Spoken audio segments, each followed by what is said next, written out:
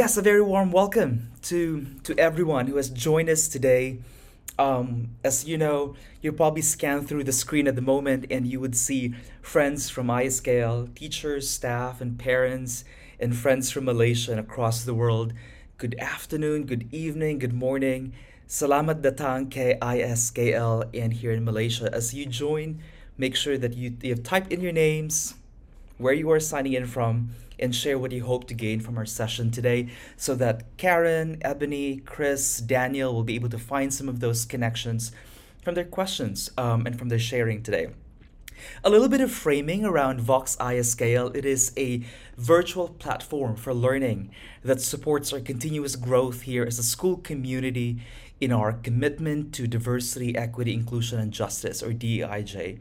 This year, educators and leaders at ISKL continue to harness our collective capacity to learn and reflect on the principles and practices on DEIJ. We have intentionally set up work in our K 12 committees to courageously challenge ourselves to research and learn and to take actions. We are committed to our work in DEIJ because we believe that it is the responsibility of schools to protect our children and adults against exclusion, discrimination, and injustice. We want to build on our ISKL culture of kindness, care, and empathy by creating conditions for children and adults to thrive and succeed in our authentic self. Given all that we will become more diverse when our school is safe, caring, equitable, and inclusive. When we have all these conditions at our schools, we can participate, lead, thrive without leaving any part of who we are. Bettina Love, author of We Want to Do More Than Survive, author of an abolitionist teaching resource and book, wrote, "What good is an education if you must shed who you are?" Today's Vox ISKL centers on supporting students' authentic identity development and why it is important for us to have a deep understanding of ourselves and our children's expansive, evolving, and intersectional identities. Daniel will walk us through lenses, complexities, and shifts of mindsets around the learning of identity. Karen, Chris, and Ebony will share with us their perspectives on identity centered learning as educators here at ISKL or based on their previous experiences. A few reminders, please stay on mute. We love screens with moving faces, but we also understand that if you prefer to turn off your camera. We will be making the recording available on YouTube and Spotify. And continue to type in your questions in the chat box. And please remember that as you develop your questions, we will ask questions because we seek to be enlightened, to understand diverse perspectives, to clarify, and to support us in our growth. And these are the types of questions that we expect from everybody today. So now it's time to introduce today's panel. I'd like to get started by introducing Karen Callahan. She is perpetually intrigued by the intersection of literacy and identity centered learning. Currently, as a grade 5 teacher, the heart of the work in her class is using stories, our own and published, to build community and make connections with our world. Her previous experience in the United States and South Korea includes elementary teaching, middle school English teacher, and K 6 instructional coach. Karen holds a master's degree in educational psychology, a master's degree in international leadership, and a certificate in teaching culturally and linguistically diverse learners. Thank you for joining us today, Karen. Our next panelist, Ebony Manning, as the IB and AP coordinator at ISKL. Ebony is committed to the concept of education as a space for students to explore who they are as people and to seek understanding about the world around them. She holds a bachelor's degree in philosophy and a master's in social studies education. Her teaching experience includes US and world history, as well as philosophy and theory of knowledge for the IB diploma program. And she taught in the US, Honduras, and Brazil before coming to Malaysia. We're so happy that you're here with us, Ebony. Our third panelist, we have Chris Naylan. He is an early childhood educator who strives to develop learning communities where children see their identities reflected back at them, but also find windows to explore the infinite possibilities of the world around them. Through play, he believes that they can share of themselves and actively construct their multiple identities in a safe and welcoming space. Chris holds a Bachelor of Fine Arts in Music Performance and recently completed his Master's in Childhood Studies in early years, completing his dissertation exploring the views of his students on their own multiple identities. He has previously taught right across the elementary age range in the state schools in London, in the United Kingdom. You will hear Karen, Ebony, and Chris after Daniel's presentation during our panel discussion today. At this point, I would like to introduce to you our guest expert today who has joined us for VOX ISKL. We'd like to welcome Daniel Wickner into the ISKL community. He is the founder of Identity Centered Learning, a framework for supporting students' identity development in schools. This work builds on culturally relevant, culturally responsive, and culturally sustaining pedagogies, and is informed by his own biracial, multicultural, and multilingual identity. Along with his 12 years in international education, Daniel currently teaches third grade at Hong Kong International School and supports international schools as a consultant and presenter in the areas of identity and DEIJ. Daniel holds a Bachelor of Science in Engineering, a Master's of Science in Engineering, and is completing a Master's of Education in Independent School Leadership. Thank you, my friend, for leading our learning today. Dan, on to you. Thank you, Joel, and a huge thank you to the ISKL community and the organizers of VOX for setting up this experience for us today, Francis, Crystal, and Afika, and also to the panelists. So I'm looking forward to hearing from later on Ebony, Karen, and Chris, and also to everyone here, the attendees here in this session. To be honest, I feel like this is a major win. Just seeing this many people here right now thinking and talking and reflecting and sharing about identity. I feel like this is just a major, major win, because to me, that's what I'm here for. I'm here to get us talking more and thinking deeper about this. And I can tell we're already down that path.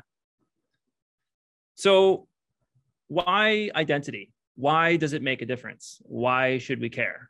We care, I mean, we're here, we clearly do care. Before I move on, I just wanted to make it clear that I only have a short amount of time to share a small pocket of this with you. And so I do encourage you to learn more by going to my website, identitycenter.com, connecting to social media, but perhaps more importantly, to engage with the giants upon whose shoulders this work stands. I am standing on the shoulders of giants when I do develop this work and share this thinking. And I do encourage you to screenshot and check these out. So what is identity? I feel like that's a question that we can continue to ask. We all have different ideas and interpretations of the word identity. And the word can become a pretty powerful word, especially these days. We should have different definitions of this. My goal today is for us to just grow whatever definition we have, to broaden and expand whatever our current interpretation of identity is. And one way that I like to sort of grow and expand my view of identity is through what I call the dimensions of identity. Being sort of a science and engineering geek, for me, I like to think in dimensions and thinking about whenever you add a dimension, it just makes things bigger, more complicated, and just more impressive. And so thinking about this in terms of dimensions, one dimension of identity being our identity aspects, how we finish the sentence, I identify as. So any word that describes you that can be on the end of that would be considered an identity aspect. And this is how most of us would interpret identity. But there's another dimension to consider, which is the time dimension, the time axis, that who we are, we haven't always been exactly the same, that I was something, I have become something else, or into the future, I want to become, or I will become, or I am becoming. So each of our aspects also has a journey. Each aspect of who we are has changed throughout time. And this is not just true for us as adults, but of course, for our children and students. There's another dimension, though, that I perceive, which is the identity perspectives, that who we are and who we see ourselves as that might differ from how others see us. Although I do believe that our own perspective on our own identity is the most important, other people will see us in different ways. And we have to be aware of those perspectives as well. So this is already getting pretty complex. And then you multiply it times 7.8 billion.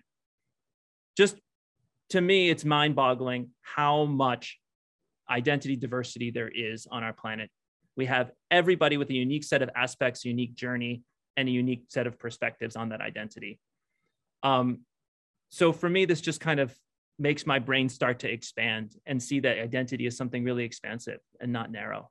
Just to even zoom in on identity aspects, these are just some aspects of identity. I'm not going to go through these one by one, but just to kind of show that this is only some aspects of identity that we have developed as human beings and our children and students are developing currently in their lives, in school and out. And these aspects, we might have multiples of each of these aspects. I, for one, have multiple cultural identities. I have multiple racial identities. And our students are developing and our children are developing these as well. And they're coming to terms with these sort of dual identities, especially in international school spaces. But it gets even more complex. These identity aspects, they can overlap and intersect with each other. For example, cultural identity and national identity, although not exactly the same thing, they intersect, they interact with each other. And to sort that out, I mean, if you're not getting dizzy already just looking at this, to me, that feeling is the feeling that I feel when I look at a student in my class, that they are grappling with all of this every day. Okay, I'll take away this slide so that we don't have people falling over. The big idea is that identity is complexity. To me, this is at the center, that whenever we're talking about identity, we're always complexifying. We're always moving away from simplicity. And instead of trying to fit things into boxes, we're really unraveling or attempting to unravel and articulating our complex identity stories. And I'll start. So there's a lot going on in this picture, and I don't have time to tell my whole life story, but there's two kids in the photo. One of them's me, one of them's my older sister, and we're both wearing Korean hanboks. This was at my dojanchi, which is my first birthday celebration. Okay, there's Korean cultural identity in there because my mother's family is originally from Korea, but we're also standing on Japanese tatami mats because my mother's family was moved from Korea to Japan before she moved to the United States. And behind us, there's Korean porcelain, there's Japanese wall hangings. Oh, and all of this is actually in Maryland in the United States. So there's just a lot of just cultural, national, linguistic identity. There's a web, and I'm in the middle of this. My sister's in the middle of this, and we have no idea. We were born into that. We were dropped into this identity soup. And it's been my life's work to kind of find my way through this and to make sense of it all. At this time, I was also developing a linguistic identity. At this time, I spoke mostly Japanese. But then once I went to school in the United States, that Japanese evaporated. A linguistic identity was transformed alongside a cultural and a national, and in many ways, a racial identity alongside that. So I mentioned how identity connected to my education. So how does it connect to education in general? So thinking about these three aspects of the world that our children and students inhabit, we're going through, they're navigating their way through home, school, and society, back and forth, across and over. And as they go through life, just as I did from that photo and onward, they're winding their way through along an identity journey, slowly learning more about themselves, but it's not a direct path. It never will be. Hopefully by the end, they have a deeper and broader understanding of themselves. But ultimately, they're the ones who are driving through along this path, their identity journey. And this sort of car analogy is one way that I like to think about a developing identity. And the questions that surround that developing identity. First of all, who's driving? Who gets to drive this car? Who gets to navigate where this identity goes? Who this person becomes? Who's riding with me? What groups or people do I identify with along this journey? And what's out there? What are the possibilities for who I can be? Who's supporting and mentoring me along this journey? What tools do I have to develop and understand my identity? And ultimately, who owns this car? Who owns my identity? Ultimately, that's the core question of identity-centered learning. It's the question of ownership and owning our identities and allowing our students and children to fully own their identities and the process, the lifelong process of developing them. So coming back to this diagram, it's these, the ones in yellow at the top, that identity-centered learning looks to place fully in the hands of children and students. And the ones in purple below are the ways that we as adults can support and provide environments and empowerment through. So students and children are owning their identities. And it's easier said than done. There's a lot of what we do as adults and as schools that violates this boundary. But what can we do? Well, we can share with students what's out there. What are the possibilities of who they can be? What are the identity possibilities of what they can inhabit in the future and in the present? We can provide support and mentorship, and we can share tools for how we can identify, how we can grow our identities. Not telling students who to be, but how to become. So ultimately, it comes back to this idea that students do the identity development. We are not developing students. And I think this is where education needs to take a shift.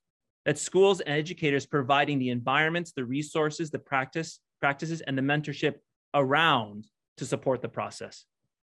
Because ultimately, it's my opinion, my belief that education at its deepest level, peeling all the layers back, is the process of identity development. Education is identity development. Whether or not we realize it, whether or not we realize the impacts that our environments are having on student identity, it's happening. And so to take a step back and to look at education through an identity lens, I believe is really important. To look at what we do as schools and to think about, is this the impact that we want to have on students' identities? What impacts are we having? What impacts do we want to have? And are we really empowering them the way that they deserve? So thinking about school, not as a place simply of learning, but an identity laboratory where students are tinkering with, constructing, trying on, and exploring who they are and who they want to be. Curriculum, as opposed to just being, okay, this is just what we teach, but being content for connection. How can we allow students to find connection with what we're doing? That it doesn't mean anything unless they can connect with it, unless it's relevant to them. Teachers, not just as transmitters of learning, but as identity mentors. As I mentioned before, not teaching students who to be, but how to become. Schoolwork, not just as something that we do to grow our skills, but deepening those connections with skills that actually matter to us in our lives. Recess, and this reminds me of Chris's focus on play. Recess as social identity exploration, that this is intentional time. Assessments, rather than just ranking students or assessing student ability, as two-way communication. Parents and families as teammates in this process. Because if there's anybody more important than teachers for students in supporting their identity development, it is parents and families. And lastly, looking at people all around us as identities along identity journeys. To me, looking at education this way has fundamentally transformed how I teach and why I teach. So there's some mindset shifts that we can make. And these mindset shifts, they can happen quickly, or it might take some time to kind of settle into these things. But moving beyond this box, because we have a tendency to try to simplify as humans. And we need to shifting from this simplicity to complexity. Because to adequately respond to the complexity of student identities, we need to complexify our thinking and to complexify how we do things. Of course, we know that structural shifts are needed too in our schools. Doing identity work inside the classroom is not a substitute for DEIJ growth. It's a part of it. It supports it. So what are some of these shifts that we can make? First of all, using identity to simplify ourselves and others, we need to shift that. Shifting it to using identity to explore and uncover the complexity, nuance, transformation, and intersectionality that already exists. If you think your identity is simple, or your child's identity is simple, it's not. It just means that we have not taken the time to really examine it, to really try to articulate what it means. A very common example of this is in conversations with white colleagues and white friends, people saying, I'm just a white guy. I'm just white. Well, what does that mean? And for me, as someone who is half white, I've needed to really look into what it means to have a racial identity, a white racial identity. What does that actually mean in terms of how did that affect my life growing up? How does that affect me now? And how does that make me think in different ways? So instead of trying to simplify ourselves and put ourselves into boxes or others into boxes, use it as an opportunity to explore and uncover that complexity. Another shift, that identity can be separated from academics. I was reminded of this in Karen's introduction about how she uses literacy to imbue and connect writing with identity. The shift to realizing that children's identity development deeply affects and is affected by their intellectual development within schools. So students learn for real when they can connect what they learn to who they are. Otherwise, in one ear, out the other. There is a perception that sharing about who we are is always a good thing. Sharing is great, but sharing also assumes that we have everything sorted out. Disclosing about ourselves can be challenging when we're still sorting it out, or we feel like parts of ourselves are not welcome. Respecting everyone's timeline is important, especially children who are on the beginning stages of their identity journey. And lastly, that we can be student-centered without thinking about identity. It's intentional that I created the title Identity-Centered Learning. It was a response to student-centered learning, which I feel like has become a buzzword, because the true student-centered experience is impossible if a child needs to leave parts of themselves at the door. We need to center identity development to really be truly student-centered. And that brings me to the quote that Joel shared on Twitter, but also just now. What good is an education if you must shed who you are? From the incredible Bettina Love. And to take it a step further, what good is an education if it doesn't empower you to truly understand who you are?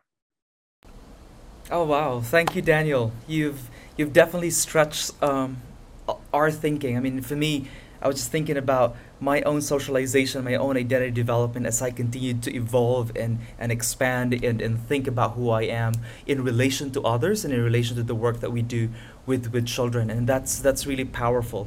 Brilliant, and thank you for enlightening us, giving us some ideas and thoughts. And right now we will be moving into the next part of our VOX ISKL today, and we're now going to listen to our panel who will respond to some of the questions that we have today. And it really is in connection to what Dan's presentation is about, but also bringing in and illuminating some of those experiences they have as educators. So I'm going to get started with the first question around implications and impact.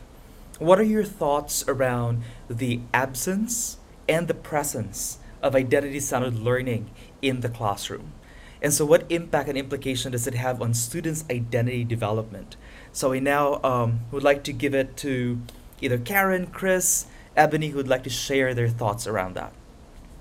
I'll jump in. Thanks for having me here today, and thank you, Daniel, for such an enlightening presentation. I think for me, I think about my experience as a student when in terms of really being able to differentiate between my experiences in classrooms where identity was considered and classrooms where identity was not considered. And I don't think that teachers always meant any harm by kind of just treating everyone as if they were all the same. But in some subjects, for example, that I was really passionate about, like social studies, learning about history without considering, for example, who is in the room and how looking at this history might impact them. I think if teachers are kind of aware of that and create spaces for students to really bring their identity to the history that they're learning, it creates a more enriching experience.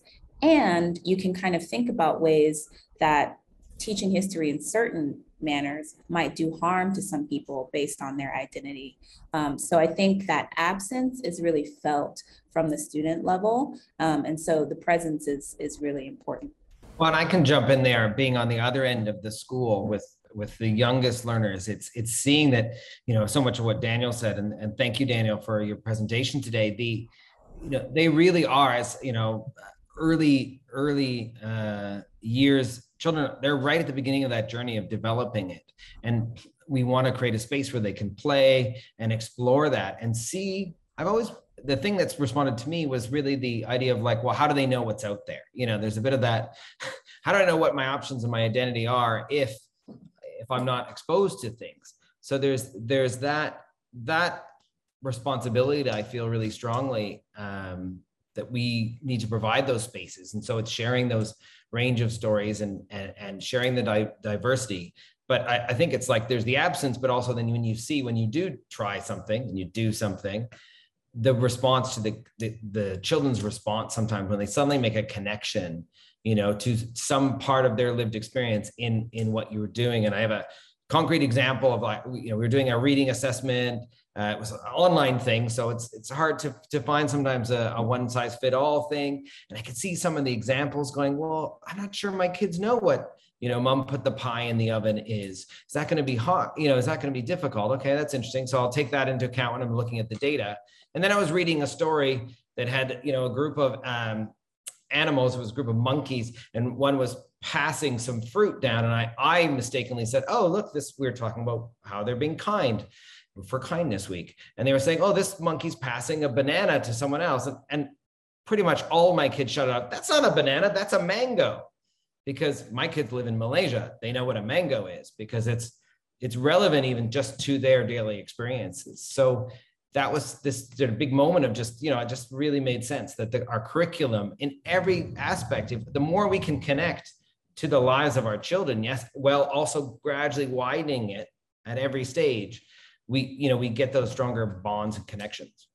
Thank you to both of you. And I love the fact that Ebony and Chris just started with that hyper focus on our student, and Ebony thinking of our own experience, and then Chris building on and thinking about it for our younger years. And I think for me too, I even think about this even from us as educators and teacher lens also, and that absence and that presence of it, and that it really does start with that personal journey for us as a teacher, and that with that personal journey, to be able to step into that journey, I myself have to be vulnerable and realize that I don't have all the answers, and that there's going to be scary moments with my fifth graders in the classroom. And so being able to make some of those subtle shifts with that identity-centered learning so that we can open up to more resources, so that we can kind of allow for more freedoms and conversations. I think one of the shifts that I've made in my classroom this year that I found the most powerful is every morning we have a daily dedication. And in all wonderful teacher forms, I stole this from somebody else, so I cannot take credit for it. But we simply start our day in our morning meeting circle, and it's anywhere from, my new to English learners who start with a sentence or two. I had a student the other day who dedicated our day to Dora the Explorer because Dora was her first exposure to English, where she started off, to students who then talk about the sibling that's leaving for university that day. And so it simply is literally a minute of my day where it allows my students' identity in a safe place to be able to enter into that and to have that conversation. And so I think before I can even get there, we can start to think about it. We as teachers or educators have to start to do a little bit of that personal work and start that work, which itself I think is the hardest step for us to be able to do. Thanks to all of our panelists. Thanks, Karen, Chris, Ebony, for your experiences and some of their insights around your own personal journey on unpacking your own identity. At the same time, it's also what are the impact that it has on our kids. I'm gonna throw in the next question, and unless Daniel has something to share as well with the first question. All right, I'm gonna type in the next question. As educators, what impactful changes do you hope to see as a result of pedagogical shifts with identity centered in our learning spaces? What challenges might you be able to identify as we make some of these shifts? So yeah, Dan shared with us around that pedagogical shift. So what might it be? How might that look like? And what are the challenges that you've experienced around those shifts? I can go first. I think the biggest shift is and I like to, Daniel talked a lot about this idea of the journey and the process. And I think that's the biggest way education needs to change, because actually, I mean, the reality is the facts, the knowledge, we can get most of that. You know, once you are confident and literate, you can get the information you need in terms of facts and knowledge. So it's developing those skills. So why not have more focus on the process, on the figuring it out, making mistakes, trying things, trying different avenues. I think that's the number one shift, because the facts, we're no longer the teachers as like, I have all the information, my job is to pass it to you, and I think too often, I mean, even at our school, we call it the teaching and learning department. It's like teaching still comes first, or and it's that shift of like, well, but that's, we're there to help, move it along. And I think it's a different frame, in a different way of that. Already, if you shift that view, then it will, switch things up. Chris, I think adding on to what you said, I think one of the biggest changes that I would love to see is as we continue to evolve in how we plan for the student center in front of us at all times. And what are those, structures? We can kind of go to some of those, buzzwords or big ideas around transdisciplinary units, or looking at PBLs, or how are we connecting those? And I think as we can continue to evolve and elevate the concepts that we're looking for our kids to be able to do, how are we in our planning being intentional about the students that are in front of us?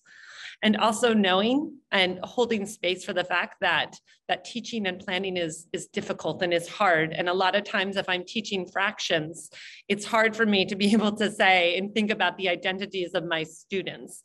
But I think when we think about that as a systematic shift, how is that not just a one-off in terms of what I do, but how do I put at the center of my planning and with all my conversations with my team, the identities of my students there. And I think that's one shift that can really start to have impacts in the classroom and start to build our collective knowledge together to help each other grow as educators. Yeah, I definitely agree. I think in thinking about this question, I feel like I have to acknowledge that we have a very particular challenge in the higher grade levels where things tend to start to get very, very content focused, especially when you have like external exams. My job here at ISKL being the IB coordinator, I see this a lot where there's this entire curriculum that's sort of handed to teachers, and there's a lot of pressure to get through it in a way that the students can be, successful on the exams. And so I think the shift from just really being very content focused to finding ways to learn everything that you need to learn, but still allow students to interact with this content in a way that respects and gives space for their identities. So for example, I can remember back when I taught in the United States, talking to US history teachers and this joke being thrown around the room that, you know, oh, there's so much that you have to learn in US history. If you get past the Vietnam War, you're doing well by the end of the year. And so much has happened in the years since those conversations were had around me. So maybe we need to make a shift from just trying to learn chronological history to thinking about what do we really want students to take away from this history course, and then providing space for them to select the content that might connect the most with their identities. So there are things that we can do even in very content heavy contexts to still create space and encourage students to bring who they are to the learning that they're doing. Thanks, everybody. That's so powerful. Like that line that you have, Ebony, around bringing who they are in their most authentic selves without leaving any part of who they are in our own spaces at school is so critical. Baya has also written some comments in here on the chat, so I invite you to also have a look at the chat and lean in to some of those comments from our colleagues who are participating us online. Thanks for that. The last question that I have is really around sort of application and transfer now. We know that it's not only us in school who has a sole responsibility in this identity development. Daniel has shown us that kind of multi-layer of identity, of context where our kids are so engaged in, they're immersed in that. It's home, school, society. What advice do you have for other educators, school leaders, and families as they center and nurture the evolving, intersectional, and expansive identities of children?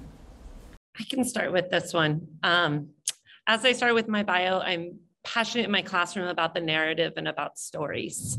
And so I think my number one advice would be for kids to read widely, read what is banned, read what is told you not to read. And like Chris talked about earlier before, kids don't know who they are until they're exposed to those stories. And so I think we have an absolute responsibility to continue to, through books and through stories and through narratives and that connection, to be able to connect to those stories. And then through that, you know, as one of the things we've started really talking about here at the elementary at ISKL is the idea of those windows and mirrors. Right? And how am I able to see myself in that narrative? And how am I then just as important, right? Especially from kids who come from places of more privilege or more power, how am I able to connect and to see other stories through that so that I can be able to learn? So I think learning through the narrative and learning through stories, both at home and at school, is really an imperative part of our work that we do. I think this idea of creating spaces, we can do that here in school, but I think in partnership with families at home, because sometimes some of the same challenges that teachers face in really nurturing students on their identity development journey can happen at home. You know, people tend to bring their own experiences and their own identities to their interactions with children. And so I think creating spaces where kids can just be themselves and kind of explore, like Karen said, exposing themselves to lots of other different identities and other stories to see what they connect with. Because there are many different aspects of their identity that are very unseen. And even the way that a student learns is a part of their identity. So there are many, many, many different aspects, and students need to just be given time and space, both at school and with their friends and at home, to kind of explore. Well, and I think with any shift, like Ebony mentioned, bringing the families along and parents. I mean, if we're making a big shift in education, if we're trying to change the way we think about things, we need to share our reasoning or our thinking with our families, because everyone's juggling what they were brought up with and balancing, and we all have these multiple influences. You know, as Daniel talked about, those, you know, we have identity aspects that are labeled on us, and you know, basing on what we know. So we're needing to sort of bring everybody along and open that dialogue to really make changes so that it is something that can be supported for the child from all around. And to build on all of these great suggestions, I would also add the idea of reflecting openly. I think this is something that we all can do more of. I don't know about everyone else, but when I was a kid, I just kind of assumed that all adults kind of had themselves figured out. But we don't. And I think that when we show our students and our children and others, around us, that we're on an identity journey that's still going and that we're still figuring ourselves out, that we're still reflecting, and we just share that, I think that's a really powerful way to start conversations and to kind of drive our identity journey car alongside our children, alongside our students, and to share the strategies that work for us and what we're still thinking about. Thanks, Dan, Karen, Chris, Ebony, for all your thoughts around identity development, but also one thing that really resonated with me is around that idea of ownership and co-construction. The whole idea of identity erasure and identity presence. They're so powerful. There are a lot of comments in here as well. Matt has a comment here. Emily also has a comment here. And Christina, thank you so much for adding your thoughts in the chat and further illuminating and adding to the conversation. If there are any other comments from our participants, feel free to type them in, or you can also unmute your microphone and feel free to join in the conversation if you have something to share with everybody. I know we have about 15 minutes more into the time, but yeah, we welcome some of your thoughts in resonance and wonders and questions. If I might sort of respond to Matt's really great question.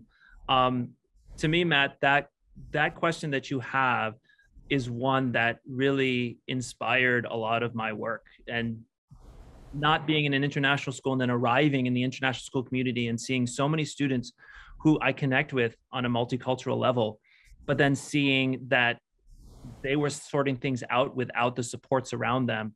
And so for me, I feel like it's, in terms of advice, I feel like it's a multi-pronged thing where children need to see mirrors, they need to see people alongside them who have a similar journey, but also they need to see that everyone's journeying, that just because they're different, that doesn't necessarily mean that they're the only one who's different. I know that's a simplistic answer, but there are so many supports within school and outside that need to exist for your child and others to really take ownership over their identity and ultimately be able to tell their ongoing story. I think that's a really good point. I had that experience of kind of growing up in different cultures and kind of moving back and forth between places and spaces where I was an extreme minority versus places where I was the majority. But because I was spending so much time as a minority in those other spaces, I didn't really completely feel comfortable in the places where my obvious identities would have been considered the majority. And that's a very difficult thing for students to try to deal with. I think something that that helps is seeing opportunities for exchange. Whenever you can make connections, not only with people who are like you, who you may not always have access to, but with other people, where you can share a part of your identity with someone who can also share a part of their identity with you. And I think that helps out with what Dan was saying about seeing that everyone is on an identity journey, and you can kind of find your people and find your space to be comfortable, even around people who are very different from you. Yeah, the power to that too is that the whole idea that when we have this deep reflection, like what Rebecca has written here, around understanding consciously and subconsciously, it also allows us to deeply interrogate some of those overt and covert biases and ideas that we have, that we've been so socialized to think about and grow up with, and unpacking that and seeing what might it be that can be transformed in order for us to be able to become more connected with our humanity. Shireen also has written some thoughts in here. So I invite you to look into some of the feedback that are shared on the screen. Erica and AD has also some other questions. So anyone else from Daniel, Karen, Chris, or Ebony might want to respond to some of the questions that are brought into the chat. Feel free to do that. Well, what I've been thinking about was this reflection period point, because I grew up in Toronto, Canada, And a few months ago, we did some training here where we made identity webs. And, for me, when I made my identity web, all of those match the dominant narrative where I grew up. So, and I have memories of thinking that I almost didn't have a culture, because I could see it was more evident in other people that it's like, oh, well, we're going to celebrate this thing. And so you have this traditional dress you're going to bring. And I was kind of like, what do I have? And, and so I would sort of seek out some Irish ascendancy or some Scottishness, but it took me a long time to realize it's because everything around you is based on what, your experience is modeled for you, in that sense, and the only thing, being slightly overweight was my, there's my thing where I felt out and, sort of not matching it. And I think that's such an important thing for us all to be reflecting. And the challenge is that when people, we confront people who think that there isn't this, that the work is all left to other people that are in the minority. And that's not fair. That's not, that's not just, but also for people like me and for my kids as a dad, I have two blonde hair, white looking kids, and I want them to know, what that means, and that there is a lot there. And so there's a lot of reflection that has to happen. Like Daniel said, he was forced to do it.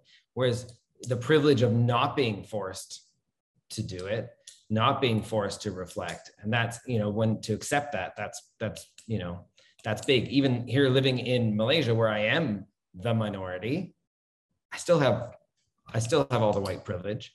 I have a privilege of this job and all. So it's really important to look at those, to sort of know your place in the world.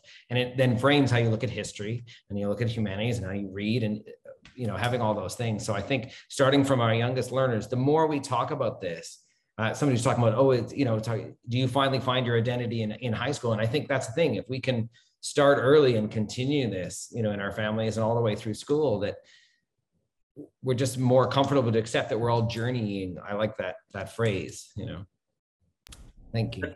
That's so powerful there, Chris, because when we were planning earlier around like a professional development or identity and culture sustaining pedagogy, we were grappling our questions were centered around what are some of the harm and the affirming and sustaining practices that we have at school, because that's something that we need to grapple with. Because conversely, from your experience to with myself, socialized in the Philippines with a colonized mindset, where I see white bodies as the home of success, of beauty, and intelligence, and that those are affirming. Whereas, so in as a result of that internal harm, there is that kind of growing trauma around the whole idea that I have to shed so many of these in relation to whiteness.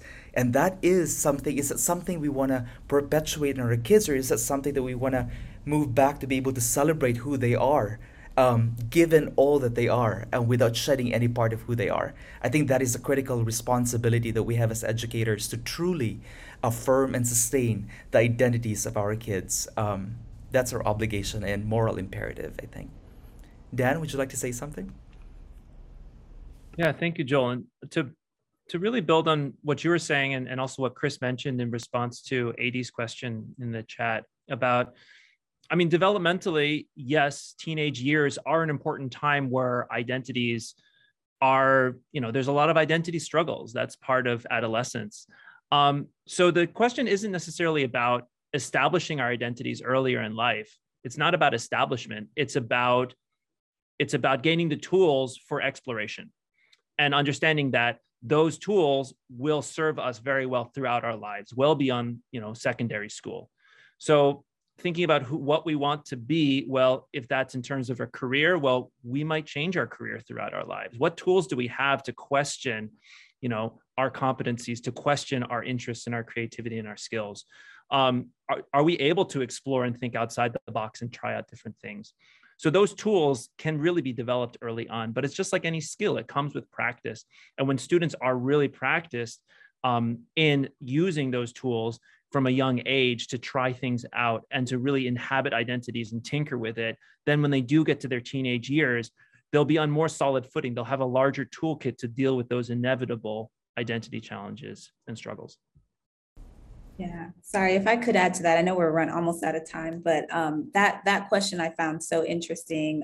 So thank you for that question. And having worked with high school students my whole career, I do think that identity struggle is more of a way to describe how a lot of high school students deal with identity. They're trying on different identities, and there's a lot of pressure for them to solidify it. What I in a timeline that I think might be too quick for some of them. They have to figure out where they want to go to school. They have to figure out what they want to study. They have to really figure out who they want their friend groups to be, because that has bearing on their high school experience and possibly their experience beyond. So I think if we can continue that discussion about identity and how it is a journey that doesn't end, like Daniel was saying, I think it can really help them to continue that journey beyond and understand that they don't have to necessarily choose exactly who they are and fit into a particular box, one of several boxes that are being presented to them during that time. Wow, a lot of threads and connections in here. And you can see as well, Christina, JC, Melissa, Kim, and Justin have also shared all of their thoughts on the chat. So make sure you visit the chat and have a look at it. And there's a lot of ideas in there, from the idea of being stigmatized, the idea of developing an identity toolkit. Those are all great ideas that you have in here. I know we're running out of time. We've got about 5 minutes left. Time is not the essence, basically. We can continue a little bit further. But right now, as we wrap up, we would like to invite you to our third episode of VOX ISKL, and make sure you calendar them.